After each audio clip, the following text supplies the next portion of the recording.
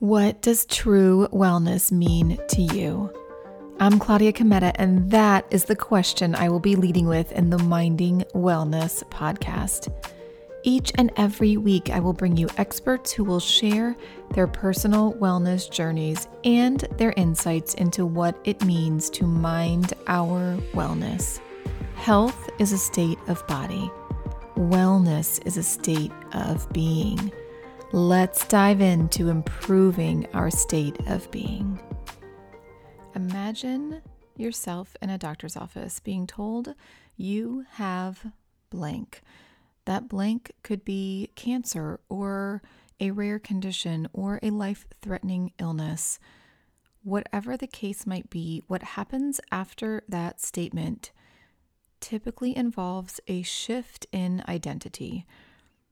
The free, otherwise independent person you once knew now becomes dependent on a system, dependent on treatments, and the identity of the diagnosis slowly creeps into your life. This is the topic we dive into today with Caroline Lee. She is actually joining us for the second time. She was here a few episodes ago talking about grief, specifically over a life that she once knew and adopting the new life after her diagnosis of 4 meningiomas.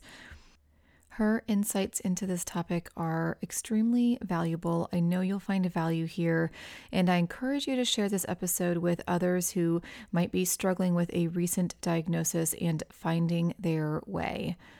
All right, I am so excited to do a follow-up episode with Caroline Lee, and I just want to first acknowledge and apologize the fact that for our first episode, which was a couple episodes ago, I said Carolyn, and we were just chatting, and I was saying it's so interesting because I usually default to Caroline, and something talked me out of it. So I'm glad that we have this second opportunity to fix that. It is Caroline Lee, and I am so honored and pleased to have her back.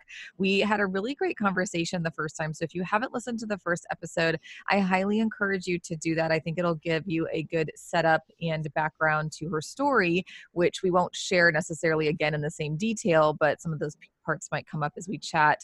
But I think it'll set the tone for this as we dive a little bit deeper. We talked about chatting a little bit more about the change and shift in identity as we receive and sort of embody these medical diagnoses. And so I'm really excited to dive a little bit deeper. Thank you so much for being on again, Caroline, and thank you for the correction on the name.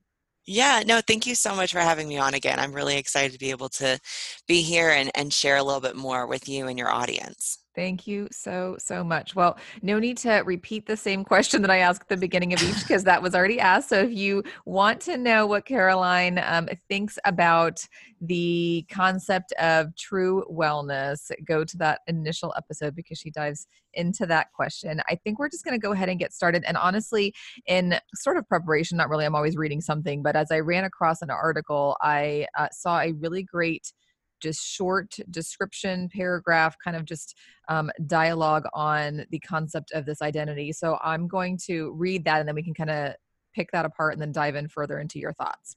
Okay. So in the European Journal of Cancer Care, there was a really great talk on this. It was actually entitled Identity and Psychological Ownership in Chronic Illness and Disease State. And in it, the author, who himself was dealing with prostate cancer, said, changes in how one perceives one's own identity are a function of the illness or disease states and are encountered continually in everyday life. Included in these changes are feelings of increased inadequacy and decreased value and influence in the community. Learning to live with a critical illness in particular involves a process of shifts in identity as the individual grapples with the changes in the sense of self that existed prior to the illness. Illness can dominate identity and permeate all aspects of life. So I just thought that was a really sort of deep and insightful paragraph to just start this episode off. So let's dive into your personal identity shift as you received your diagnosis and how that showed up in your life. Yeah, well, so, for me, there were sort of two diagnoses, and we talked about that in that first episode. I think when I was originally diagnosed at 18 with my first tumor, um, I think that I was in a really privileged place because I was so young that it was really easy for me to just put on that emotional straitjacket and like embrace a diagnosis, but only to an extent. And so a lot of that meant, I could flippantly talk about having a brain tumor, but it was very flippant. It was not authentic. And so it wasn't until 2016 when I learned about the other three brain tumors that I really think that is the shift that I can think of when a diagnosis took over my life. And it really took over my identity. And it made me question everything about my life. And especially at that point, since I already, I was already a mom of three small kids, my immediate thought was, what about them? And is this something that I've passed on to them unknowingly? And how is this going to show up in their lives? And then later on throughout the year, it was, how do I talk to a 6-year-old about the fact that I'm going to have radiation therapy and probably won't be able to play with him the way I normally would? And I'm not going to show up the way I normally would. And so my experience of that identity shift is really I really just think that paragraph sums it up so well. There was no point of any day where my brain tumors didn't come up in my thoughts. Every decision I made was impacted by them or something tangentially related to them, whether it was I have, 14 different doctors at one hospital in Denver, Colorado, and I have to see every single one of them every year. Or how many MRIs am I going to have this year?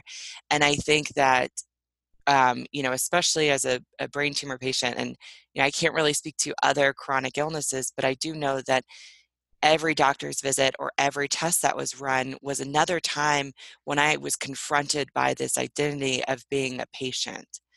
Um, and I think that's one of the more difficult aspects of living with tumors or living with chronic illness is that if you begin to over-identify with your diagnosis, every time you have to confront something or have an experience that's related to it, that's another time when that diagnosis is just reconfirmed and you re-identify with it. And so it's the shift away from that is really a difficult one. It's really sort of an uphill battle because you're constantly confronted with it.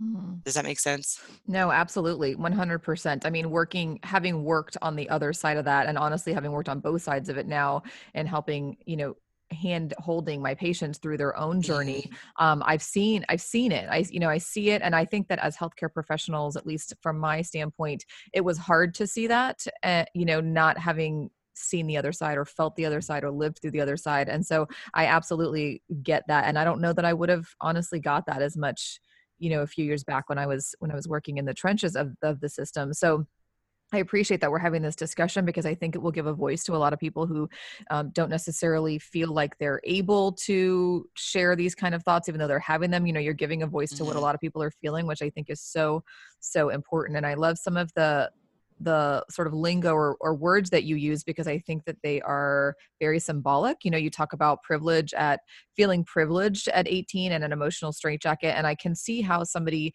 at that age, we take a lot of things for granted at that age. We don't necessarily have dependence at that age, many of us. And Mhm. so we don't necessarily think about the long-term consequences. Everything's very, what's right now and not necessarily how it's impacting those around us. And so as we grow older and we have kids and, then it's not only what's happening right now, but how is this also affecting and rippling through my family? And how is this going to ripple through the years ahead of me? And so there's just a lot more dynamic there. And so I definitely can can sense all of that emotion as you discuss that. And I think it's a really important topic to discuss because as people go through their medical journey and they go to each appointment, there is a lot of check boxes and identity, going through the motions such that you feel like a medical record number, which kind of Right. contributes to all of this as opposed to a person. Like, would my doctor even recognize me on the street? Mhm. Or am I just this medical record number on this paper because there's just so many others. So such an important conversation to have. I liked the part in this paragraph where it said, included in these changes are feelings of increased inadequacy and decreased Mm, value and influence in the community. How does that mhm. resonate with you, and what does that statement mean to you? Yeah, I think that's actually a really important statement because I think that, one of the things I've gotten really involved in the last, like year maybe, is disability awareness, and understanding that as a culture, we usually view disability as someone who's missing a limb or who is confined to a wheelchair or has some other physical disability that requires additional assistance. Um, in reality, though, disability shows up in a lot of different ways for different people, and in many cases, there's invisible disability. I am one of those people in that because of my brain tumors, I'm legally blind in my right eye, and I have um, some visual issues with my left eye. On top of that, I, interestingly enough, have a condition that's called Charles-Bonnet syndrome, which means that sometimes I have visual hallucinations, which thankfully are quite benign. I see butterflies and things like that. Um, but you know, that point of the paragraph really hit a good place for me because I sort of wanted to cheer at that point because I think that there's something to be said for those that are living with chronic illnesses and how they identify with being a, you know, with having a disability, and what that means culturally. And I think that's probably the more significant part of that paragraph is that culturally, individuals who have disabilities are often viewed as being less than. And so able bodied individuals have privilege there. And I don't think either one of us expected this to be a conversation about privilege, but I do think that this is sort of an important part because there's a lot of privilege in not having a chronic illness and not having a disability. And I know for me, when I finally started identifying as, okay, so I do have a disability, I do need additional assistance, there was definitely a process there in, grieving the fact that, I'm identifying as this, and also being able to accept that identity and accept that new space in my life and also find some courage and strength in it as well so that it was no longer something that felt like a hindrance, and so I've become much more outspoken about disability. I'm much more open about saying I can't actually see that, I need you to adjust for me. So like my coworkers at work are really great about remembering if they want to show me something on their computer, there may be some adjustments that need to happen in order for me to actually see it. Um, and I think that it's really important for us to think about individuals who maybe it's not just chronic illness, but just some other disability, and the shift that's taking place for them internally, or maybe even the shift hasn't happened, but that they're really struggling internally with, you know, this sense of self that the paragraph talks about, and sort of the inadequacy of it all and feeling inadequate. Um, because the conversations that take place culturally around these things are often used in a way against people who have a form of disability or even people who just in general are struggling. Yeah.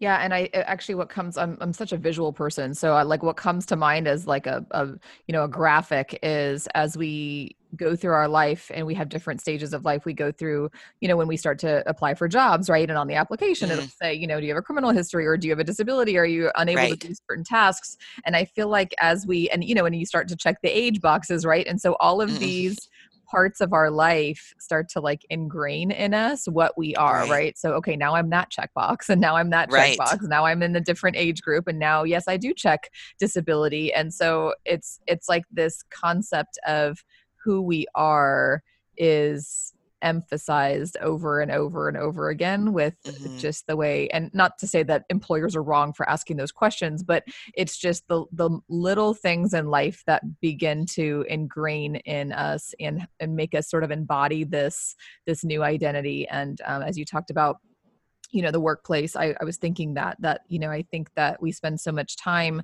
many of us who work in a traditional job, we spend so much time in a workplace, and so all of these things start to, and some of the changes that need to be made, or the shifts that have to be made in our workplace to help us do our work, if we do have what you term an invisible disability, which I think is a great term, because so many people are dealing with something, and even if we don't see it, or there's no physical manifestation of it on the external, there certainly could be internally, and in that person's life. So it's really important to be cognizant and aware of that. But yeah, that's kind of what comes to mind, is all of the ways that our society sort of emphasizes and validates our concept of this is my new identity. And in that sentence, when it says the decreased value and influence in the community, I think to some of my clients and even people that I've helped in a volunteer way, that immediately, very much like you, feel a sense of, okay, but I want to help others, because Right. I feel like that's like our compensatory, sort of innate human reaction, is that I don't want to embody this as now I no longer can influence my community because of this. Now I want to turn it around and use it to influence. So is that kind of Mhm. how you felt about your work and your shift, and how you are verbal about this? Yeah, and I think a really big part of it too was understanding that we talked about this in the first episode. There's very little space to have difficult conversations. There's very little space about it. There's very little permission for it. And speaking as a person with meningiomas, I hear this consistently from my community, that they are consistently shut down, whether that's overtly or covertly. And I think that for me, really understanding what it was that I needed, when I was 18, and then again in 2016, what did I really need at that time? And what I really needed was someone who was in the experience as well, to some degree, because, every meningioma is different. So the experiences are a little different, but just having somebody that I could talk to who understood what that space was like, what it was like to deal with diagnosis. And, one of the things that I think is really important to understand about diagnosis, almost regardless of the condition, is that in a lot of ways, that is a traumatizing experience for people.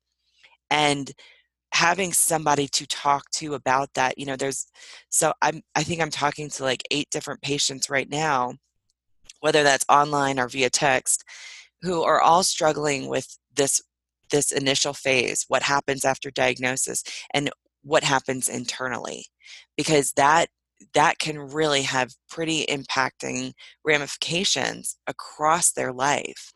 And I think that for me, it it's no longer even really about it's not like about a mission in life really, but much more about like, I know what it was like to be in that space, and if I can do anything to help somebody else who's in that space now, that's what I'm going to do.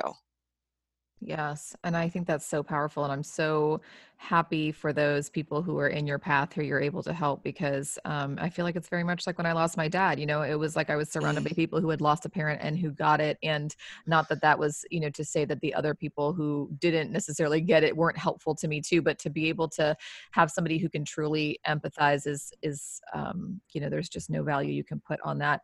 And kind of going along with that, now that you're helping these people, and I imagine, these people aren't going to find that kind of, empathy or assistance or understanding in the medical profession. How do you feel the healthcare profession could help patients sort of along this journey of this initial, receiving of the diagnosis, and then trying not to just become that diagnosis? How do you think that, or do you think maybe it's not intended for the healthcare profession to do this? Maybe it's intended for others like you to walk this journey with them. But what do you kind of see or even hope for this concept of embodying it, an identity after a diagnosis? Actually, I love this question, and we received a question very similar to this when we did Meningioma Education Day a couple months ago. Um, I do think that there is a way for the medical community to be more active, I guess, in this space. And I think one of the keys is making sure that they're bringing humanity into the room, meaning it's not a number. This is not a number in front of you. This is a human who is dealing with a lot. And even without the diagnosis, right? Everybody has a lot going on in their lives. And I think that learning how to actively practice compassion and empathy with your patients, like I had a radiation oncologist who sat with me for like 30 minutes while it was like the third or fourth week of radiation. And he just sat there with me while I cried.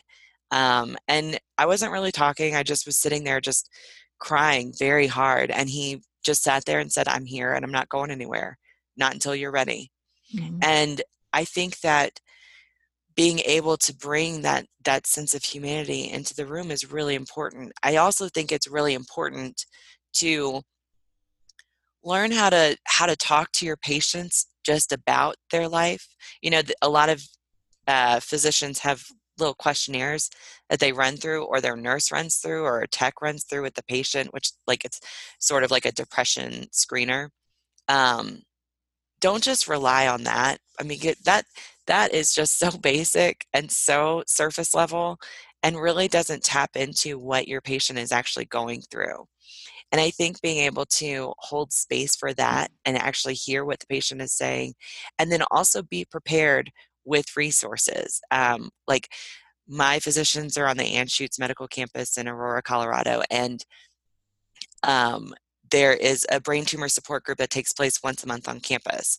So for those physicians that work with patients with brain tumors, being able to say, listen, there is a brain tumor support group. It could be really beneficial, maybe consider attending, or being able to point to other support groups that may be online, like the Meningioma Mamas Facebook group, which is a really valuable resource for meningioma patients. Um, I think it's I think for the medical community, it's really truly embracing the understanding that this is a person in front of you. And with that means this is a person who has a lot going on in their life and may have a lot of emotions right now that are really caught up in their diagnosis, and they need somebody who can be present for that. And I Mm. don't think that the medical community as a whole gets trained on what that means and what that looks like. Yeah, I couldn't agree more. In fact, it makes me kind of think of the episode I recently did with Dr. Markham, who is actually an oncologist. And she talked Hmm. about, and it was about bringing humanism back into medicine. And she talked a lot Yes. about this and being with her patients. And it actually, again, I'm always like visualizing some analogy, but it makes me think of last night when I laid down with my son and he was stressing about exams because he's got exams this week. And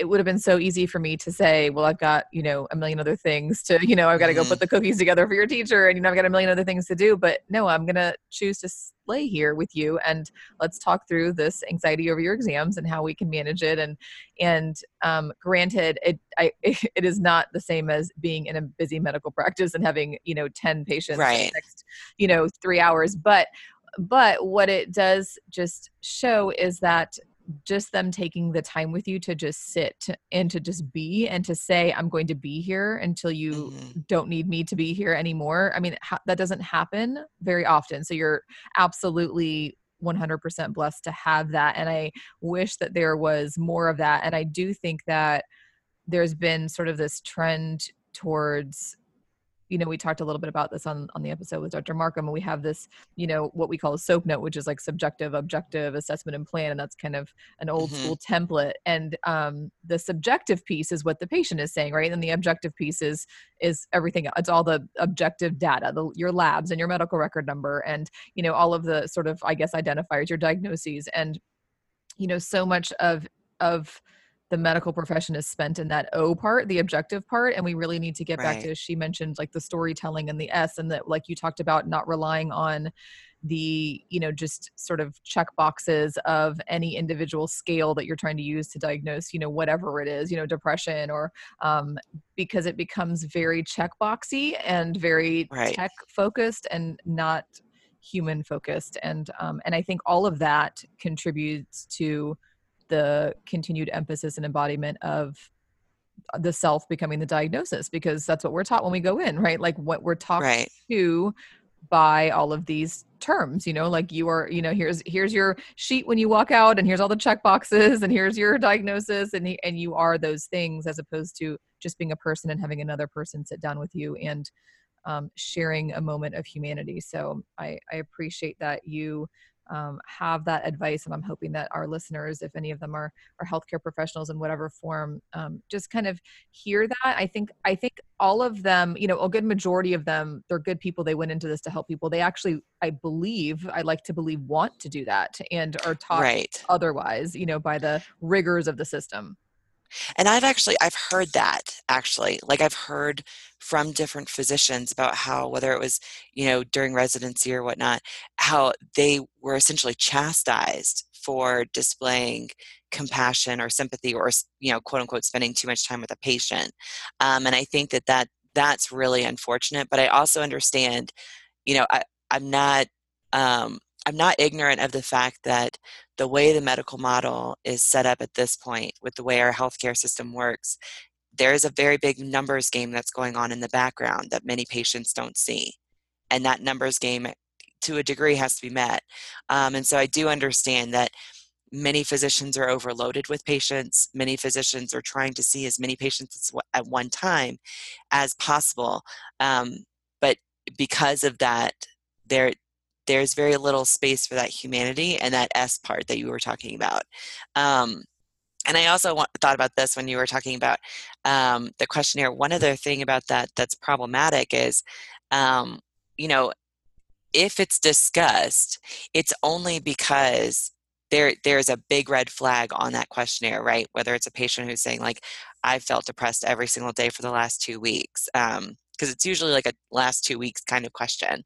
But if a physician or a nurse, or if it's a tech, if they are not really familiar with the patient, like a patient could come in and, let's say it's like a Likert scale of 1 to 10, 1 being major depressed and 10 being joyful at all times. If you have a patient who comes in and says, I was about a 7 for the last 2 weeks, that might seem fine. But if that's a patient who normally runs at a 10 always, that 7 should be concerning. Mhm. That 7 should be, hey, let's talk about this. What's shifted in the last couple of weeks for you? Um, because we automatically assume that, as long as it's above, and I don't know what it is, within the medical model, but if we're assuming that anything above a 4 is fine and not problematic, you might just have a patient who's on a downward slope. And then what? Mhm. Who's going to meet them when they've hit their 3 if you're not around to give them that questionnaire? Absolutely. No, I think this is such an important point to make, because I do think that we get too involved in objective information and Hmm. using what has been a defined diagnosis. And this is actually what I do a lot with my clients when we look through their medical history, and I start to see, okay, yeah, none of your labs are necessarily outside of range, but as I'm looking through the years, maybe your platelets have gone from Right. a 400, which is normal, to a 250, which is also normal, but for you, and that's the whole Hmm. point, is for you, this Right. is a trend. And so why would we wait until it's a red flag?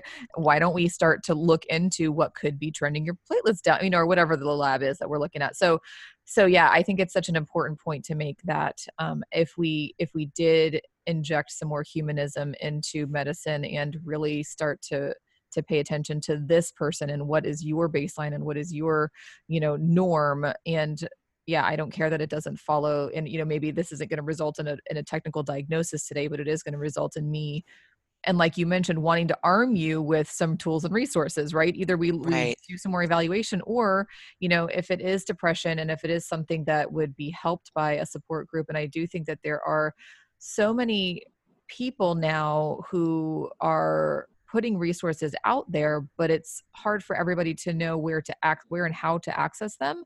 And Right. so I do think it's so important for the profession to be able to arm their patients, because they're the stopping point. If it doesn't happen there, and they're not, they don't find it on Facebook, or in other parts of society, then who's going to be there for them? So I absolutely Mhm. agree with all that. Let's chat a little bit about, without obviously any identification, some of the people that you're helping and some of their stories. Maybe one that stands out. I know you mentioned you're helping a few through that. What are some of the sort of, pieces of stories that stand out of what you're hearing from others? As it relates to their identity, is Yeah. that oh, um, I think the most consistent thing I hear is the use of the word shock Mm. and what that's l like, how that plays out in their life. And so, I think it's pretty common for with when people are going through the shock phase after diagnosis, it's very common for people to really have days where getting out of bed is just really too difficult and all they can do is cry. I think that's probably the most prevalent thing I hear. It's either that or it's completely numbed out. When I say completely numbed out, I mean like, there's one thing to binge Netflix. There's another thing to binge it without knowing it. Um, Mm. and it's like they've gone into a zombie state. And that's part of the reason why I talk about how diagnosis can really be a traumatizing event for people because their response is typically one that's similar to a trauma response. And so they get stuck in their amygdala, or they're just so overwhelmed. And it's not just an emotional overwhelm, it's a physical overwhelm. And so, there are people I've talked to who can't eat, or if they can, they can't hold it down, or they can't sleep. And so they're literally pacing the halls of their homes all night long. Um, I think those are probably the most prevalent responses that I've seen, and also responses I'm very familiar with. Those are the same ways that I sort of dealt with the shock afterwards. And I think that there again, it's one of those situations where it's really holding a ton of compassion, um, and a lot of self-compassion and allowing yourself the space for that. That's really crucial for the process. Mm. It's really interesting to hear. I think a lot of us take our health for granted and we don't realize what people are going through. And I think that it's a really important sort of descriptor to say it's one thing to binge out on Netflix and it's another to not even know you did. And Right. I think people can relate to that just because a lot of people do binge on Netflix, but they could say the next day, I Right. finished 3 seasons of XYZ show, versus somebody who doesn't even know what happened the day before and because of the shock that they're experiencing. And I also think it's really interesting. And I feel like we could do a whole episode on just this concept, but there's a lot of talk about trauma, and Mhm. most of the time people relate that to something traumatic in childhood, whether it was abuse or, and not negating the importance of any of that. All obviously that is trauma, or it's Mhm. maybe something, that went a little bit later in life, like maybe there was trauma from like let's say they were in the military and there was a, PTSD type of a situation. So there's a lot of, I think, exposure and talk about trauma, which I think is great. But hearing you use the word trauma about receiving and processing and dealing with a diagnosis, I don't think that gets enough attention. And I think Mm. that can be traumatic. And just the descriptors you're using of how people are symptomatically feeling that, it certainly sounds like trauma. So, is that a Yeah. word that you're the people that you're working with are using? Is that a word that you've kind of like to tell me a little bit more about that concept? So I'm really cautious about imposing the word trauma on another patient, only because, from my perspective, trauma is something that really should be defined by the person who's experienced it. And sometimes they need help in understanding that's what it is. But it's not ultimately up to another person to truly define whether or not something was traumatizing for someone. Because I also know plenty of people who have received diagnoses that, I mean, it literally was like, okay, fine, I got Mhm. this, I'm moving on. Like for me, being diagnosed with Charles Bonnet syndrome, that was not traumatizing to me, although I know for some people that can be. For me, it was much more of like, so now the part of my life that's different is that I am going to be able to say I'm essentially like a Dr. Gregory House patient, like off the TV show House, Mhm. because I know he used that diagnosis a couple times.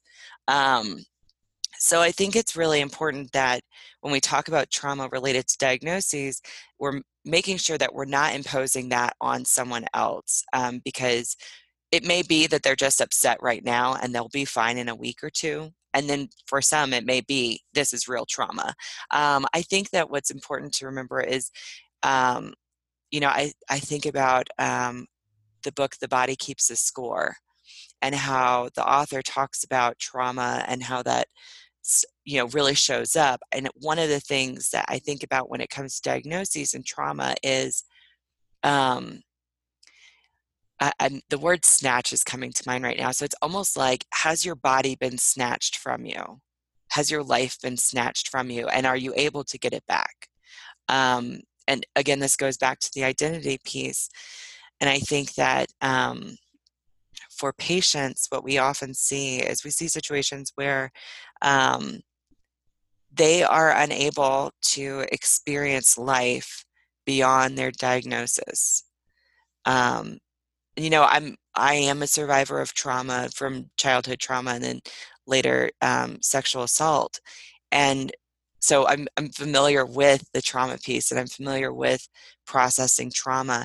It took me a while though, and when I say a while, it probably took me a good year or so before I recognized my diagnosis in 2016 as really and true trauma in my life, and what that meant to live with that, because um, a diagnosis that's trauma is a trauma that repeatedly shows up in your life. And so I know some patients who have said every time they have to get an MRI, it's re-traumatizing. Or every time they hear a physician talk about meningiomas as the best kind of brain tumor, it's traumatizing.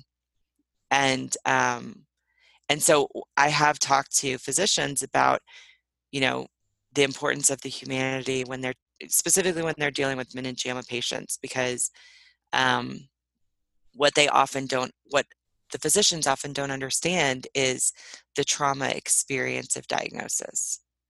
So I sort of tangented there. I don't know if I answered your question fully. No, I don't. And this may have been just a totally selfish tangent, but I actually appreciate that line of thinking because I think it's a really important conversation to have. You know, in the medical world, the term trauma is usually used for, like when a trauma comes into the hospital, it's typically, Hmm. some type of a domestic violence, it's a shooting, it's a car accident, it's some type of a Right. traumatic physical um immediate imminent potential death. That's what Hmm. trauma is. And I think that you using this verbiage in this way is really enlightening. And I think that it sort of reframes what we think has to happen for trauma to be defined that way. And I also appreciate the fact that you pointed out that it's not for us to determine what is traumatic. Obviously, in the instances that I just mentioned, a car accident, a shooting, a stabbing, Right. these horrible, those are, I think, universally accepted as traumatic events. But I think that what we're talking about here, certainly there's a spectrum of what could be traumatic for one person and what isn't for another. And just an acknowledgement and validation of that by others and the medical community, I think would be really valuable. And I can see how there's repeated, traumatizing events that are not thought of as, I mean, can be for Right. some people that are not thought of, like going through another MRI, another CT with, with contrast where you feel like you're drowning in, metal fluid and, just all of these Right. things that I think are just, it's another test, but to that Right. person, it's another moment of fear of what are the results going to be and what, this Right. whole process. So I really appreciate that conversation, even if that was completely selfish on my part because I No. went down a tangent, but I took you down with me. So Yeah, no, it that's wasn't totally your fine. Well, fault. and one really quick thing too, because I feel like I would be amiss if I didn't mention this. I think too there's something to be said for sort of the tangential trauma that some caregivers go through as well. When my husband and I met, he already, I was very, I don't know, I was doing that flippant response of having a brain tumor because I was young and emotional straitjacket, whatnot. So he knew that I had a brain tumor, both of us had this understanding that all of that was in the past, that that wasn't going to be a thing in our life together. And so in 2016, when I learned about the other 3 tumors, it wasn't just my life that was taken over, it was his as well. And then later, you know, going and, he came with me to the appointment where we sat down with my radiation oncologist and planned out my radiation treatment. I think that was the day for him when things collapsed. That was an incredibly hard experience for him. I, on the other hand, had already done that with one doctor before. And granted, I was much younger, but I at least had some understanding of what I was going into. I'd already experienced it. For him, this was a whole different ball game, totally different experience. And I think that, and God love him, he's so great about reminding me of these things. But I think too, when we're talking about patients and their diagnosis, there's often a community around them, right? There's often a group, hopefully, of at least 1 or 2 people who can help them and really provide care for them. But those people are often having their own experience about what's going on, and sometimes for them it's traumatizing to Mhm. watch a loved one go through things. Eric had to pick up a lot of the slack around the house, and really had to take care of a lot of stuff. We had my mom here to help too, but that emotional load was a very heavy burden for him. And I think that understanding that there are other people in the patient's life who may experience their own form of trauma, or if it's not trauma, at least real emotional distress. Mhm. 100%. Obviously, I can say to that as I helped my dad. I remember all of the physical manifestations of my internal, conflicts and feelings. And, I was getting like cysts on the base of my fingers and on my neck. I mean, I was like a mess. I mean, I Mm, was going to yeah, acupuncturist just to like, and then all of that subsided on its own. I mean, none of it required surgery. It was really just truly physical manifestations of what was going on. And I think we do sometimes forget that there is a community around, and hopefully we hope hmm, that people have a community of support around them. right. Some don't, which is unfortunate, but for those that do, that community of support and certainly the immediate caregivers are they're struggling in their own ways too, because it is a lot to take on, especially when you feel relatively helpless. I mean, you can help the day Hmm. to day, but you can't, we can't fix it. We can't feed a person who's hungry. It's not that easy. Now we've got an internal condition, disease, illness that we can't fix. And so we feel like we're constantly putting band-aids on, which doesn't necessarily feel fulfilling to us. And then we're exhausted and there's a lot going on emotionally. Right. So yeah, I love that you pointed that out as well. As we kind of wrap up, what would you say, kind of just tying back into the identity shift and paradigm idea, what would you say, some advice to those who are on the caregiver end, or just the friend support, the external sort of the extended family of support? What are some things that they could do for people who are just receiving, their friends, loved ones who are just receiving sort of a scary diagnosis? What are things that they could do to help to I guess sort of not contribute, not emphasize the fact that this person is now that identity? Are there any and maybe it's some of the advice that you give to the people that you're helping as well, but what are some things that I think a lot of people don't know what to do is really the key Right. here, is that people don't know what to say, they don't know what to do. They feel like, and a lot of them don't know that they just avoid because they don't know what to do, so they Hmm. feel like they're going to screw everything up and don't do. So what's some of your pieces of advice?